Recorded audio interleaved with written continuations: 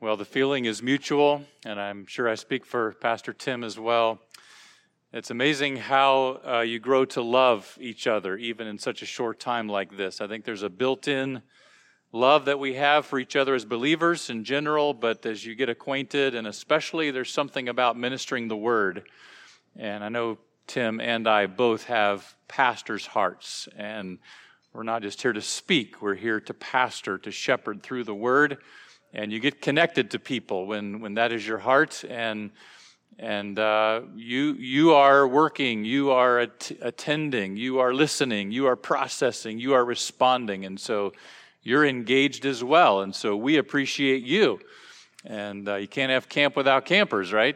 And so just your being here this week. So that appreciation is definitely mutual. And I do echo everything Tim said this morning in appreciation for everyone here who has made this just a fantastic week. And so we appreciate it so very much. Thank you, thank you, thank you. And from the bottom of our hearts. And, again, what would this summer have been like? Who knew what the summer was going to be like, right? In fact, there are new words now, COVIDized, right? We're going to COVIDize to get ready for the fall, or 2020'd. Well, another disaster happened. We just got 2020'd, right? And so all that could have just totally wiped out camp. But praise God, you were able to have camp, and you are here, and we are here, and so that is a privilege. And I thank you. I thank you for the opportunity. I appreciate very much Pastor Phil and Pastor Stephen entrusting me with this opportunity and allowing me to be part of it. And we are praying for not only an immediate impact of God's Word on everyone's lives here, but also for there to be long-term fruit. Because this is an investment. You're investing your week. We're investing our energy, our gifts, our time. And so the desire is that there would be some long-term fruit in everybody's lives all the way around. I do want to say thanks. Our table this morning, well, first of all, it felt like temptation when that box of blueberry glazed donuts from Quick Star was sitting in front of my place. So whoever did that, thank you. And we definitely shared that as a table, and so that was very sweet and kind of you and thoughtful. So it was somewhat of a stumbling block, but I won't hold that against you. So I will be heading back home tonight right after the service. I just have to get back for responsibilities starting tomorrow, getting ready for the school year. And so I won't be here in the morning. But again, it's just been a sweet time, a precious time, and I am so grateful to you. And again, just so there's no misunderstanding, this is a clean shirt. Now, these jeans I've worn all week, so they're ready for the laundry. But you can do that with jeans, right? And they can make it a month. And so they get better as you go, I think. So anyway, when I started pastoring, after being a youth pastor for 4 years, and then started pastoring in Wisconsin, pastored there for 9.5 years, and then in South Carolina for 12 years, I had a desire to have a growing church. Now, is that wrong?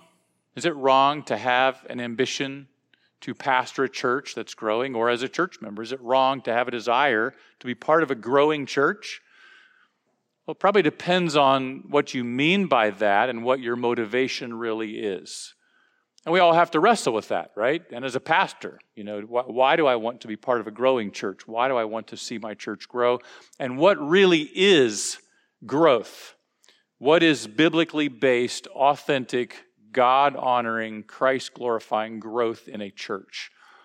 And I wrestled with that, and there are always materials and seminars and celebrity speakers and authors and so on about how to grow your ministry and all of that. But there was a period of time when it seemed like that was just at the forefront, and the idea of church growth was just huge. And that made an impression on me. There was something in me that wanted to be part of that. But I thought, I really need to examine the Scriptures and understand what a growing church is, what God's Word says about that. And the Bible I used to preach from, I began to realize that that certain sections of it, you could look at the edges of the pages and see that my thumbs had been over those edges enough times to where they started to kind of feather and come apart and sort of be raised up above the other pages.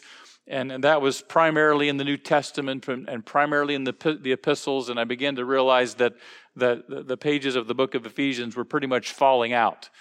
And the reason was because in my search for understanding of what a growing church is, I kept landing in Ephesians and specifically in Ephesians chapter 4. And I can go back to the spreadsheet where I have a record of all the sermons that I preached over my time as a pastor. And I can look at that spreadsheet and see all the times that I preached messages from Ephesians chapter 4. Maybe the people that I preached to got tired of that, but I wanted to guide and feed and nourish and lead our church in growing in the way that God intended for us to. And so as I finished my time of pastoring and was heading into teaching ministry, these thoughts, these ideas, these principles were on my heart. I did want to capture them in writing and hopefully provide a resource that might be helpful for some others, and also just something that I could use even myself in working with others. And so I wrote The Thriving Church, The True Measure of Growth. And so that's the book that's available there in the gift shop. I think there's one more time tomorrow that if you wish, you can stop by and pick that up. I appreciate very much the gift shop carrying that. But the verses 1 through 16 contain this long sequence of thought that the Apostle Paul produces and lays out for us in understanding how a church grows. And there are several concepts in there. And we're not going to try to explore, of course, all of those tonight. But I do want to highlight for you as we get started here the end of that sequence of thought in verse 16. You're welcome to look at it. In fact, I invite you to turn to Ephesians chapter 4. But I invite you to consider how he ends up that line of thought where he says, from the whole body, and of course by body, what's he talking about? The body of Christ, which is the church, right? And now he describes it as being joined and knit together by what every joint supplies. So every part, every person, every member contributes to this, according to the effective working by which every part does its share. So you have a role, you have a contribution to make, every part. Now, what happens when we're doing that? What happens when every single one of us is doing our part? Pastors, people, all of us. It causes the growth of the body. There it is. Paul says it very clearly. This causes the growth of the body for the edifying of itself in love. So at the end of this long sequence of thought and these contributing factors, he says, the result of all of this is that the body itself, which is the subject of this sentence, the body itself causes the body to grow. So, you have a part in causing your church to grow. So if you say, I want to be part of a growing church, awesome. Don't just show up and wait for it to happen, right? Don't just say, well, I hope those pastors are having some pretty productive meetings and have some awesome plans and a great vision and just really go at it because I want to be part of a growing church. Guess what? We're all part of that, right? We all contribute to that. My heart is, as you even go from here tonight, tomorrow, and head back into your homes and continue to function in relationship with other believers in your churches, that you will take this heart, that you will take this responsibility with you of helping your church grow. Now, as I was in one community pastoring, there was a mega church, and I'm not bashing mega churches by any means. Nothing wrong with having a big church, right? But there was a extremely large church, and they passed out T-shirts to all their people and said, hey, go wear these T-shirts as you're going around shopping and doing your stuff in the community. And it said, I love my church. And the idea was that people would, look at that and say, oh, you love your church. You must have a great church. What church do you go to? So, and then again, that's great. That's an awesome way to engage people in conversation. But in thinking about that, I think we can have that mentality. Well, yeah, I like my church, or even I love my church, or I want to love my church, but I don't necessarily love my church. And what is behind that? And I have this little illustration. I'm not sure if it works for you, but it helps me think about it. We have a dog. We got him when he was a puppy. It was one of those things where, we said to the kids, okay, we're going to go to the shelter and we're going to look, not bringing anything home, right? But we're just going to look because maybe someday we'll get a puppy, kind of thing. And of course, we brought one home. And so his name is Hobo, and he was this pitiful little thing. He was like the smallest dog. He has this little tear in his ear, and all this stuff. And so we had pity on him. And his papers said he was wandering at large. And so he ended up with the name Hobo. But so our kids are all gone, and now Faith and I are at home, and we ended up with Hobo. So, and my almost 98-year-old mother lives with us. And when our youngest son graduated from college and he moved on, and my mom and my wife and my mom and I were standing talking to somebody, I think in the church lobby one time, and about the fact that our kids were moving on, and my mom said, "Yeah, we're empty nesters."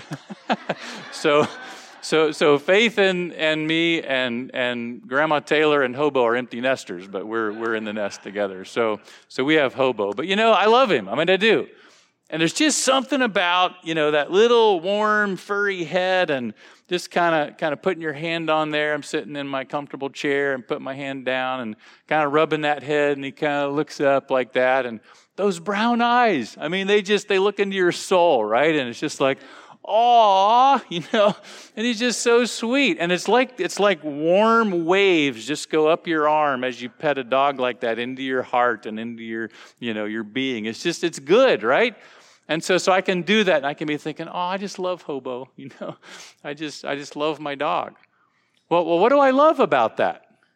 Well, I love the feeling it gives me to pet my dog. Now, there are times when he's very annoying and, just really, really bothersome.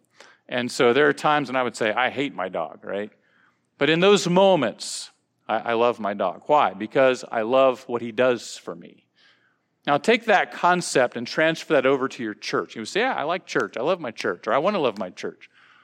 Why would you say that? Is it possible that you think that because you love what your church does for you? I mean, sometimes there is just a warmth and a joy and almost an electricity, and we enjoy some times of worship that just lift our souls. We hear a message that blesses our hearts, and we have some friends there, and there's some reasonably good coffee out in the lobby when we come in, and all that. It's like, I just love my church, man. But the question is, what do you mean by that? Do you love it for what it does for you? The Bible tells us that Jesus Christ, that the husbands are to love their wives as Christ loved the church and what? Gave himself for it, right? So Christ loves the church, doesn't he?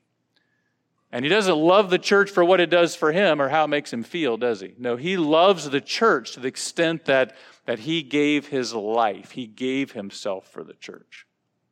So could you say tonight, yeah, I love my church. And I love my church so much that I want to give myself to and for the church, my church. Not just enjoy what I get from it and be disappointed when I don't get from it what I expect or what I wish or what I desire, but I'm just going to give myself like Jesus did for the church, right? And so that's the mentality that we're going here. That's what we are working toward. And so the idea is, do you love your church for what it does for you, or do you truly want the best for your church? And will you give of yourself even when it is hard so that your church will grow? And if you want to do that, I encourage you to learn the principles from Ephesians chapter 4, verses 1 through 16, because these will guide you in how to contribute to the growth of your church, how to give yourself for the growth of your church. Well, the one that we're going to focus on here tonight is working at unity from verses 1 through 3. In fact, look with me at Ephesians chapter 4, verses 1 through 3. So now we're backing all the way up to the first few sentences that Paul lays out here, first few ideas in Ephesians chapter 4, starting with verse 1. He says, I, therefore, the prisoner of the Lord, beseech you to walk worthy of the calling with which you were called, with all lowliness and gentleness, with long-suffering, bearing with one another in love, endeavoring to keep the unity of the Spirit in the bond of peace. So Ephesians 1 through 3, some simple outlines of the book of Ephesians would say that chapters 1 through 3 are about our wealth in Christ, who we are and what we have in Christ, and then chapters 4 through 6 about our walk in Christ. And actually chapter 6 also includes our warfare in Christ as well, right? Put on the armor of God. So he's been talking about who we are, what we have in Christ, our wealth, the riches that we have of grace in Christ Jesus. And now he says, all right, now live accordingly, walk worthy, live in a way that corresponds to this calling with which you were called. And he lists some attitudes here, which we'll get to, but notice verse 3, how do you walk worthy? You do it by endeavoring to keep the unity of the Spirit in the bond of peace. Now let's talk about unity just for a few minutes here and working at unity. I try to keep track and stay aware of what's happening in ministry and churches and pastoral life as I'm teaching now, pastoral studies, and trying to be a friend to pastors. Pastors in the last, what's it been now? March, April, May, June, 5 months? Pastors in the last 5 months since COVID started have been under such pressure. And I saw it immediately. I saw it in our pastor. And I talked with him, and he said, I am making hundreds of decisions every day about what to do next. And the information is changing, and there's so much uncertainty. And the orders, that are coming from the government authorities. And then there are the opinions of the leaders and the members in the churches, right? And pastors were under such pressure. All of a sudden, all these pastors are having to become YouTube preachers, right? Now, some of them enjoyed it. I saw some of these pastors, like, yeah, here's my setup, and I'm doing this. And I think some of them really kind of enjoyed the whole TV preacher thing. But for a lot of them, it was like, what do I do? Where do I even start? How do I make this happen? So much pressure. And I thank God for our pastors and other leaders and people in the churches who made these things happen and navigated through such challenging times. But what a weight, right? What a difficulty. But through that, we all have our ideas about how serious COVID is and what the best ways of preventing the spread of COVID are, and how businesses and schools and families and churches should respond to that. And as I was in a family camp back in the beginning of July and talking about this, and one pastor there said, my people are dividing over masks. That's the reality. That's the reality. That's the sad reality. Now, can we have different opinions? Absolutely. But when it becomes a point of contention and even division among church members, that's a problem. That's a problem. And so this is what pastors are dealing with, and this is what churches are experiencing. And right now is a time for us to say, you know what? We need to work at unity. We need to make sure that we are cultivating and protecting and maintaining unity. Well, what is unity? You could say it's the absence of conflict. Well, we haven't had any big church fights lately, so we have unity. And there's a sense in which unity is the absence of conflict. We could say it is harmony, everyone getting along. I think another important element of it is working together, right? Working together. There's unity in the church when members are carrying out their responsibilities to help the church function as it should. But again, I think it goes deeper than just the absence of conflict or the presence of harmony or working together. There's an element of commitment there. We are committed to the cause, and we are committed to one another. There's an element of commitment, and there's also an element of affection or love, right? It's not just that we signed a covenant, but that we care about each other. We truly love one another. So yes, it's the absence of conflict, the presence of harmony and working together, but there's also a deep affection and a lifelong commitment by the members for one another.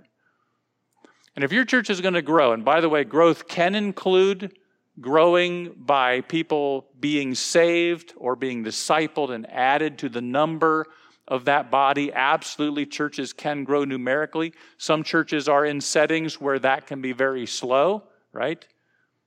But churches can grow in other ways.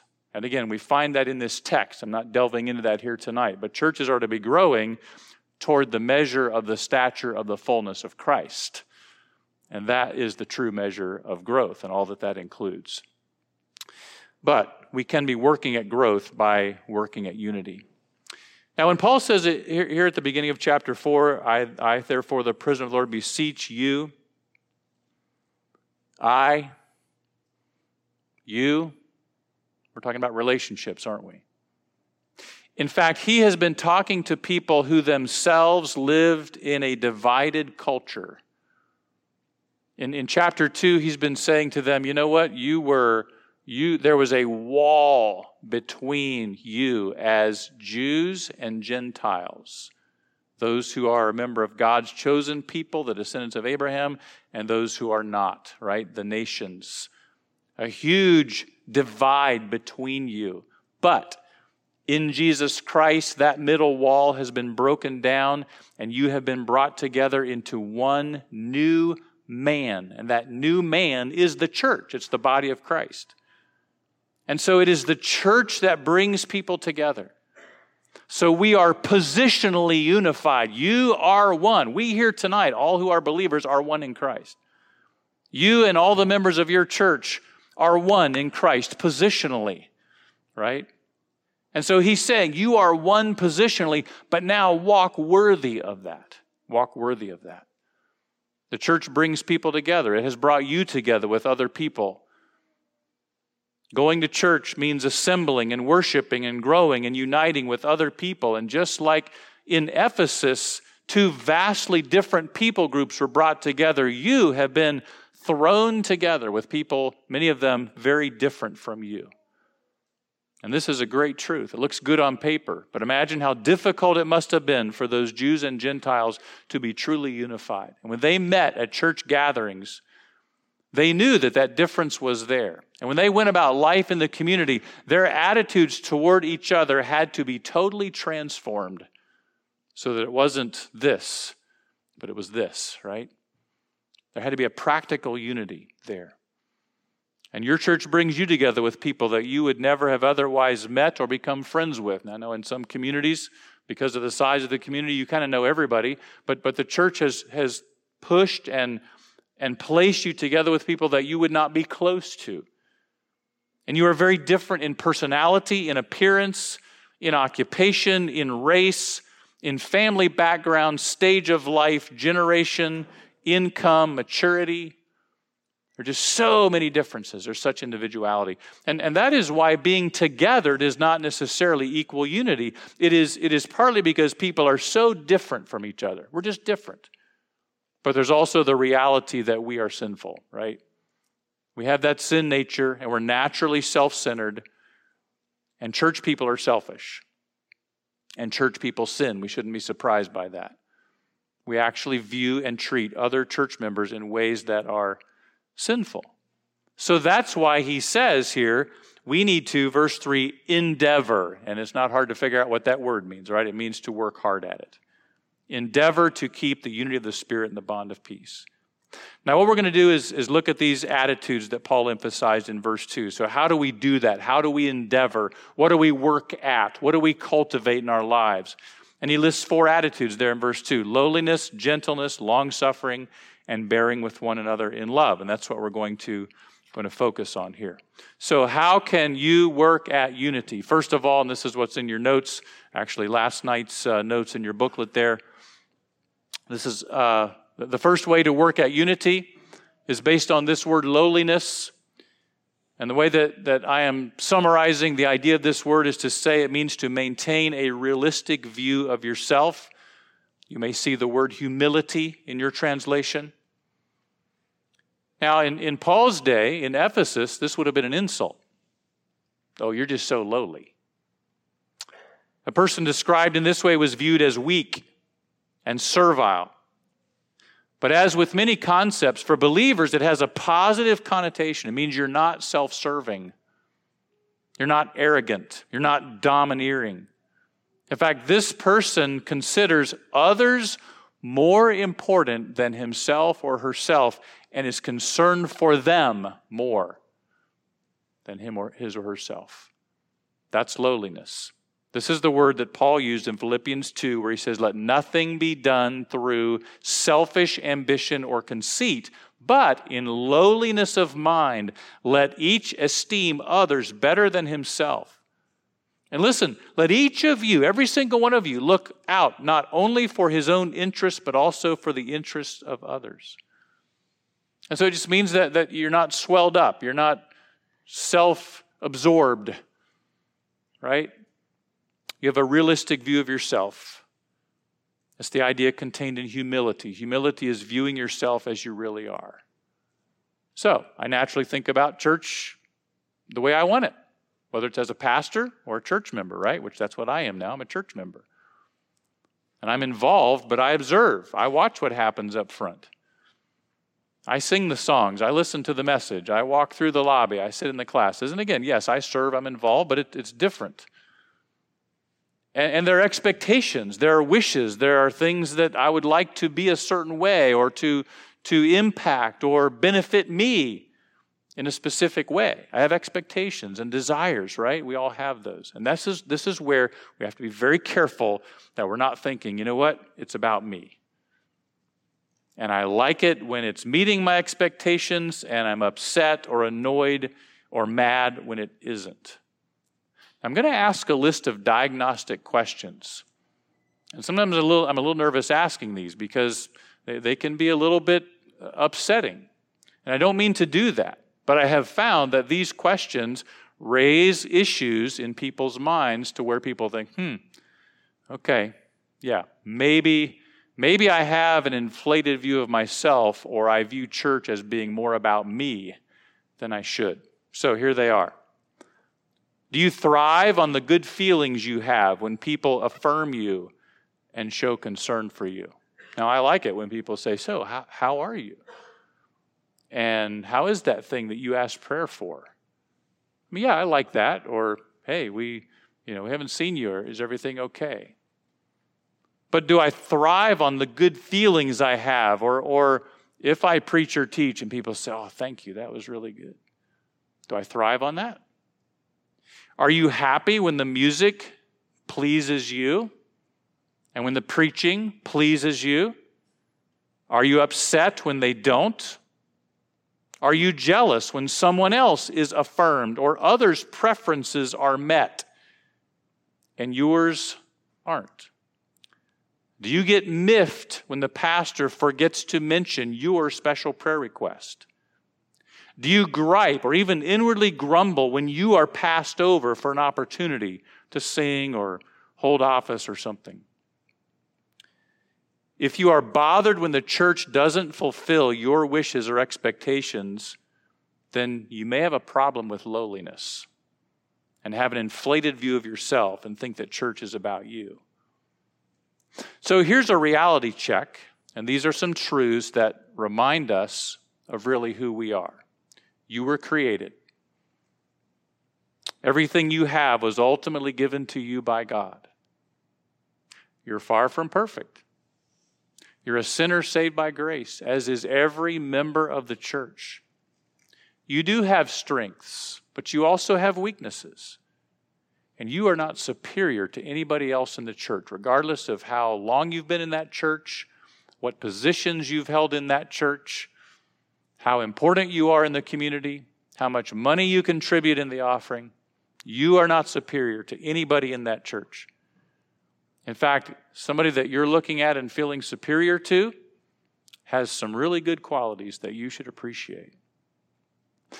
And see, it's pride that gets in the way of our relationships. And it keeps us from being genuinely interested in others and having concern for them. It keeps you from being transparent about your own need for growth. And pride is a disease in the body of Christ, really. So how do you cultivate lowliness? Well, this is something that God's Spirit works in us. This is the character of Christ, right? Humility is who Jesus is. It's what he embodied. It's how he lived. As Paul said in Philippians 2, let this mind be in you that was also in Christ Jesus. He was lowly. And so we need to adopt the mind of Christ and develop the character of Christ. It is the Holy Spirit who grows that in us. And so we can acknowledge our self-centeredness to God and say, God, I don't want this in my life. This is hurting relationships. This is hindering unity. This is holding back growth in my church. So will you help me to grow in lowliness? Will you help me to have this realistic view of myself?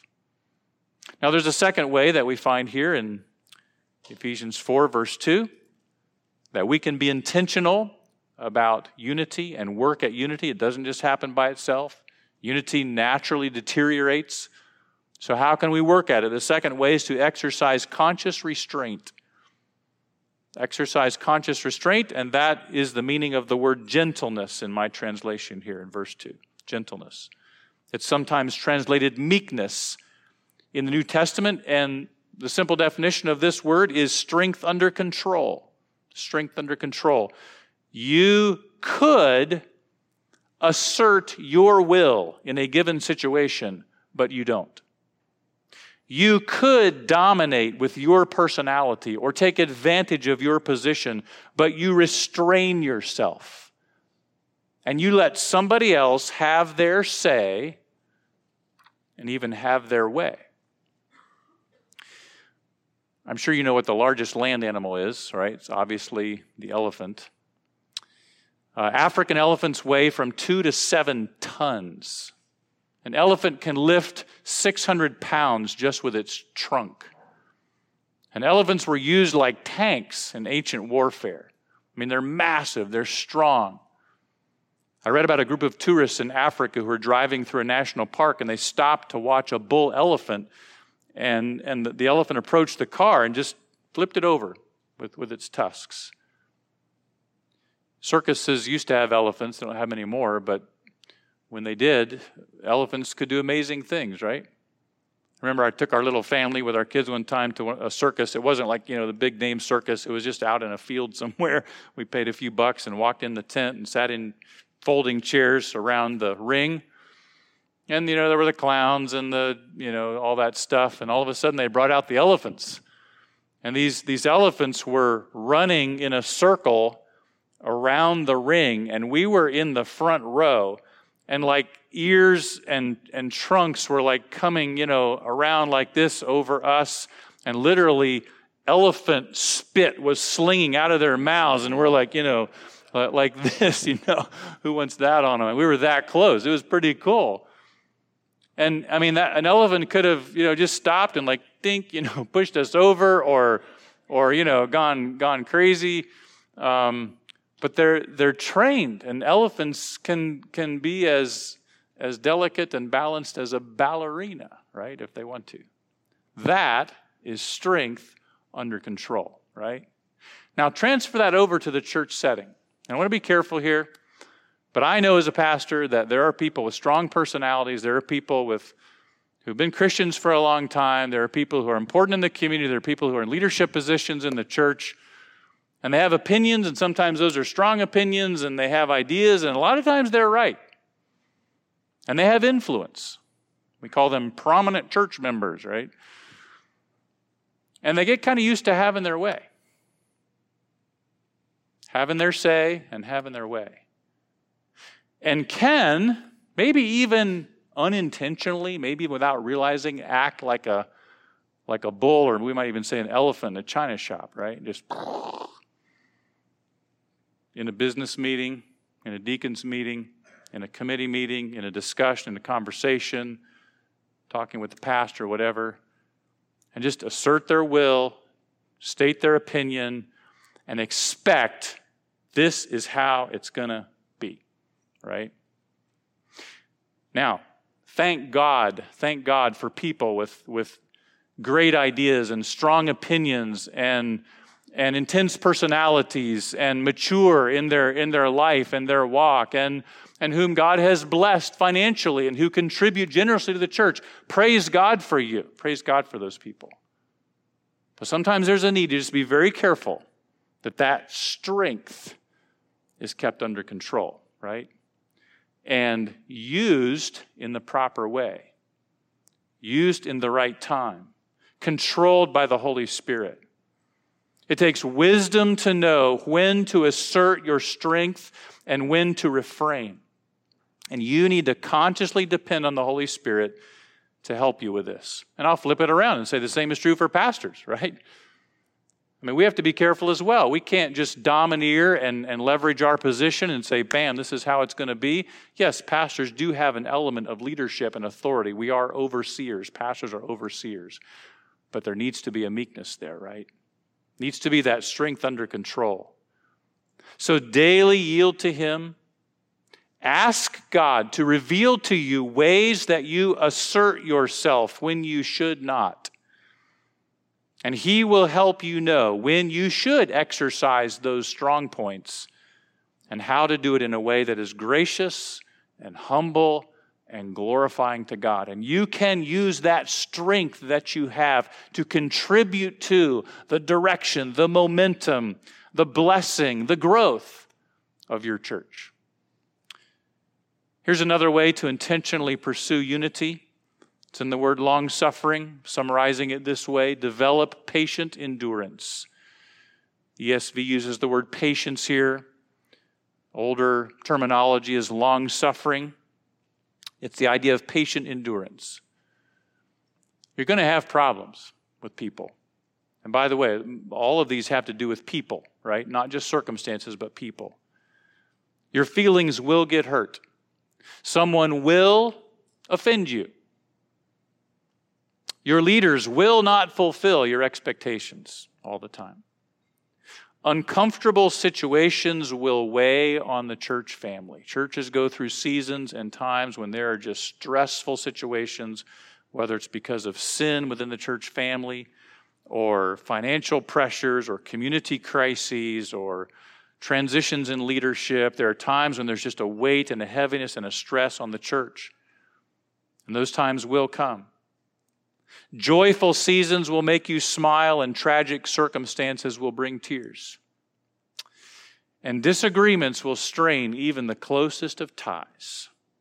And you may have experienced this in a church setting where there's a disagreement, and all of a sudden you've got extended family, and now they're at odds with each other. And there's that emotional pain and that barrier that's there, and sometimes somebody leaves and ends up affecting the family relationship. This is reality. So what are you going to do when these things happen? Well, some people stop speaking. Others avoid crossing paths. Some pull up stakes and set up camp in another church, and that becomes a way of life for some people. God's word calls us to long suffering, to patient endurance. Long means long. Suffer means to experience passion, to feel deeply. The idea here is someone who is long-suffering is not short-tempered. They are not impatient. They are not quickly judgmental. What does long-suffering look like in church life? A long-suffering person does not react, does not speak impulsively, doesn't blow up, doesn't impose harsh ultimatums or sharp demands on others, is patient, willing to listen to an explanation, to give others space to grow, to get the whole story before passing judgment, is slow to react to hurts and offenses, and it reflects that deep commitment, right? So it's not just, hey, we all go to the same church, we're in unity, or even we work together, we function together. It's that deep commitment. I am committed to you. I'm committed to you. And I'm willing to suffer, to experience pain over a long period of time. And it compels you to stay in rather than to bail out of a relationship. Let me just share with you quickly how God's word increases our understanding of long-suffering. Would you just listen? You may want to jot down these references. Galatians 5:22 tells us we become long-suffering when we yield to the Holy Spirit. The fruit of the Spirit is love, joy, peace, long-suffering. We can pray for this. Colossians 1, Paul says, for this reason we also, Colossians 1 verses 9 through 11, since the day we heard it, do not cease to pray for you and ask that you may be filled in the knowledge of his will, in all wisdom and spiritual understanding, that you may walk worthy of the Lord, fully pleasing him, fruitful in every good work, increasing in the knowledge of God, strengthened with all might, according to his glorious power, for all patience and long-suffering with joy. Any prayer requests? Yes, I have some tests coming up. Yes, I'm concerned about this situation at work. Yes, Pastor, could we just pray that we would all be long-suffering with each other? Could we ask God and beg God to help us have that characteristic in our lives as a church? Because we really need that, right? Pray for this is what he's saying. And we can consciously choose to be long-suffering. Colossians 3:18, put off anger, wrath, malice. Colossians 3:8, verses 12 and 13 say, put on tender mercies, kindness, humility, meekness, long-suffering. And it is the problems and the hurts and the offenses and the difficulties that test us. And those are times to say, all right, I'm going to put on long-suffering. I'm going to choose to be long-suffering in this situation. Maybe there's one on your mind right now. Maybe it's back there. You're going home to it. Oh, there's that person. There's that situation. I feel like I just want to bail. Just want to be out of it. Maybe it's time to say, you know what? I'm staying in. I'm going to suffer long. You can choose to do that. And you know what our ultimate motivation is? God's incredible long-suffering with us, right? You, O Lord, are a God full of compassion and gracious, long-suffering and abundant in mercy and truth. Psalm 86:15. Paul talked about God's long-suffering toward him in 1 Timothy 1:16, and Peter as well in 2 Peter 3:9. And if you and I are going to contribute to the health and growth of our church, we have to learn to patiently work through problems and be long-suffering.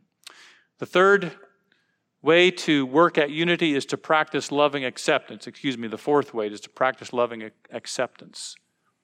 The verse says, bearing with one another in love. The word bear means to endure. But it's coupled with this idea of selfless care and concern for each other. So we endure, we are patient, but the way we do that is by loving each other. And so that love compels us to not pull back, to not push away, but to embrace and to stay in and to walk together with. So bearing with people in love. A couple asked me to help them, and the man specifically was asking me to help him with his marriage. And he was describing the relationship to me, and he said this. He said, she makes dinner, but it doesn't have love in it. So they were functioning as a couple, right? But what he was describing was they were just going through the motions. And even sharing a meal together was not a time of sharing love. What about your church? Do you just go through the motions? Show up for services, maybe even have the Lord's Supper together, maybe even share a meal, the Lord's Supper, or church fellowships. But is there love? And by love, we're talking about, again, that selfless care for each other. Love is a necessary element to a growing body, and relationships are important in the body of Christ. My wife's not here to defend herself, but she knows that I share this with you, so it's okay. We all have our little quirks, right? And so for me, when the gas gauge needle gets on a quarter of a tank, it's time to fill up. How many of you are with me on that? Okay, of course. I mean, that's obvious, right? So you don't run out of gas. Okay, there you go. Yeah, okay. We'll see 3 miles left. Yeah, okay. Well, see, now my wife likes, and this was before digital fuel gauges, but, to let that needle get down to the E, maybe the top corner of the, the first bar on the E, and then down to where it's on that middle, shorter one, and just kind of see, see what would happen. And literally one time she drove around near a gas station to see how far it would go, right? Just to see. So, true story. So, guess, of course, what has happened? She's run out of gas, right? And so, who does she call? Hubby. And yeah, right, AAA. So I show up and I'm being nice, and it's okay.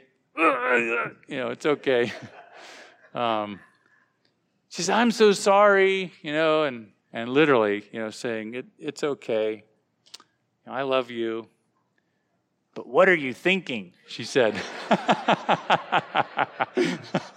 Don't ask me that. And I want to take that thought and think in terms of our relationships in church. So we have this commitment. We are church members, right? And somebody messes up, or somebody causes us a problem, and somebody hurts our feelings, and somebody just affects church life in a way, or it doesn't fulfill your expectations. Sooner or later, stress is injected into church life and into a relationship. And how do you respond? And what are you thinking when you do it? That's the question, right? Are you thinking, you know what? This is my brother in Christ. This is my sister in Christ. I love this person. Of course I'm going to help them. Of course I'm going to care for them. Of course I'm going to hang in there with them. Of course we're going to work through this, whatever it is, because I love them. Do you love people?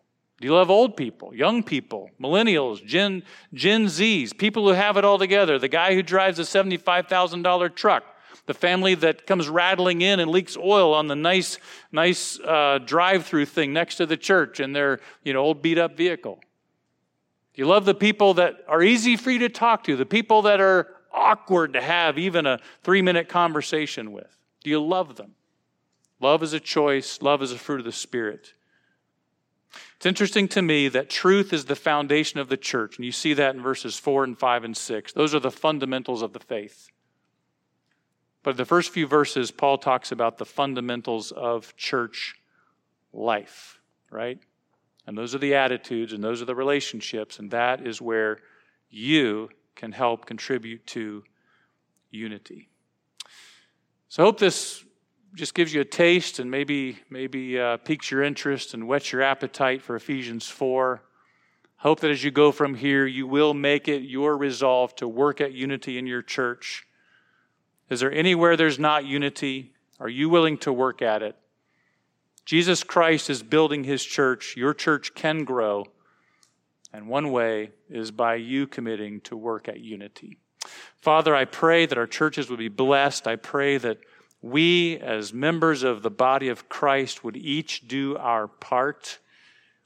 What a blessing, what a privilege to belong to the body of Christ. You've purchased us with your own blood. You've joined us to the body of Christ. We praise you for that. Help us to do our part for your glory, and so the world may see. We ask it in Jesus' name. Amen.